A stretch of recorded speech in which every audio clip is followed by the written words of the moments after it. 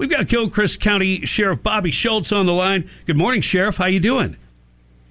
Good morning, Bob, from God's country. Good to talk to you. That's right. It's always great to talk to you. We got to chit-chat a little bit when we were doing the Valor presentation, and we appreciate your support with the whole Valor program, and we hope it was helpful maybe with the morale with folks that you have to have oversight over every day.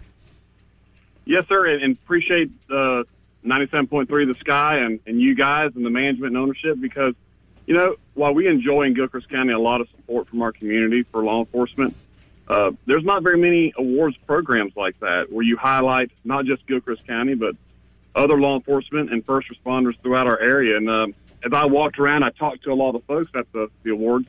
They were very humbled. And then, of course, I put a Facebook post out on my Sheriff's Office Facebook page, and the outpouring support and really thankfulness for your radio station for honoring them was very evident. And we really appreciate that very much. Well, it comes from a very genuine place, both from Greg and I and from our management. So we're happy to be a part of it, and we're glad that you're present there. We appreciate that. And now it's time to get to work because back to school starts tomorrow. That's got to be a fun day for law enforcement.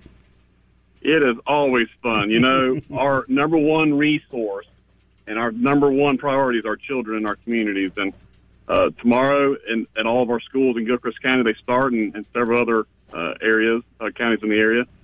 We're ramping up. We've done some training. You know, our active murder situations. We've got some resource deputies at all schools.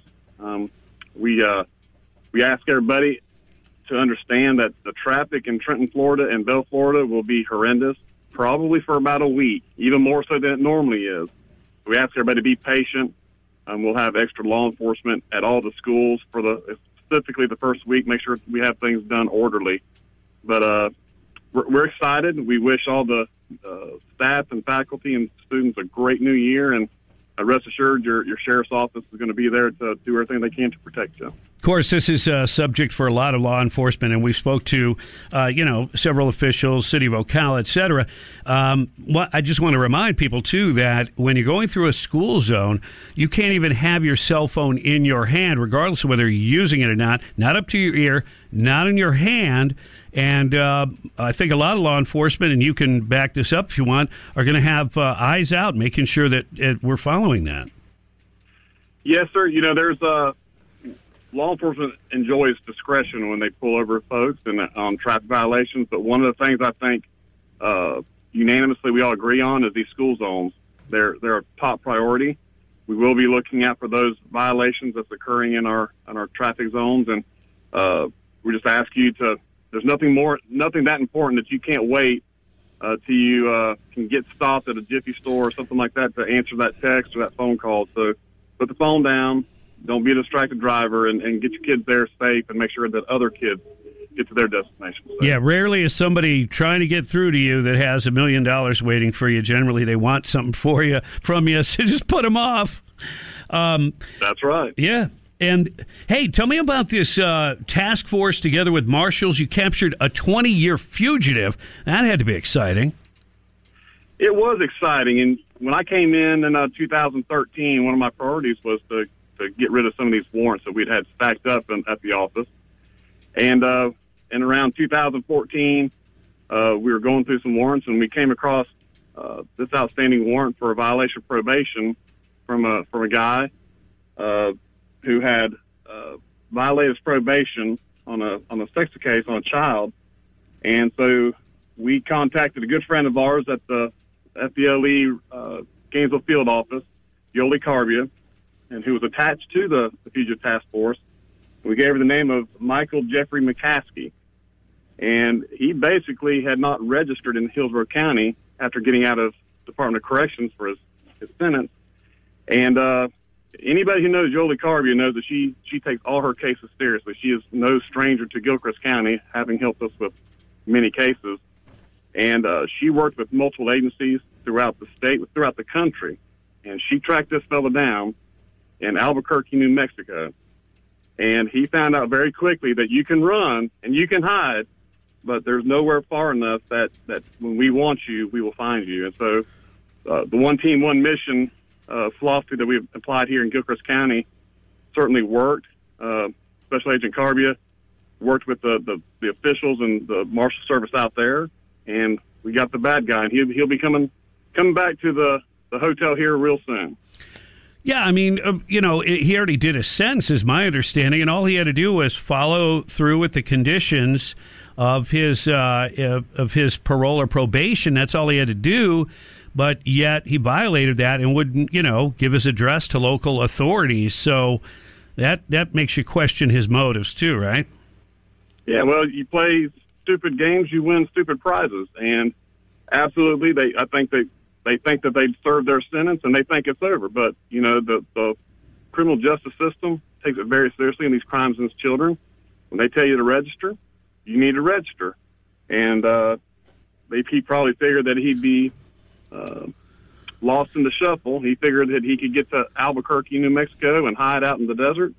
And he found out pretty quick when those agents come knocking on his door that it was time he was going to register one way or the other. Now, just as part of an investigation and tracking down a guy like this, do you come in contact with any other law enforcement agencies that might say, "Oh, we've got a couple of pending sex offender cases or complaints, and I wonder if this guy's attached to that"? Is there follow up? And I guess I'm asking, is there a connection that you can make with other law enforcement agencies that this guy's might have been up to some bad stuff? Well, from talking to Agent Carbia, I'm going to say the answer is yes. This guy's been gone for over 20 years. He already showed a propensity to commit crimes. And so I am confident that some investigations are going on from wherever she had him located, from South Florida to here, all the way out to New Mexico. And I'm sure that there's a lot of questions being asked of this animal as we speak. Yeah, and that way you can't just get him on just a violation. You could also maybe get him on some other charges as well. So, hey, we appreciate the hard work and working with all these other entities and the task force and the marshals and stuff going all the way to Albuquerque.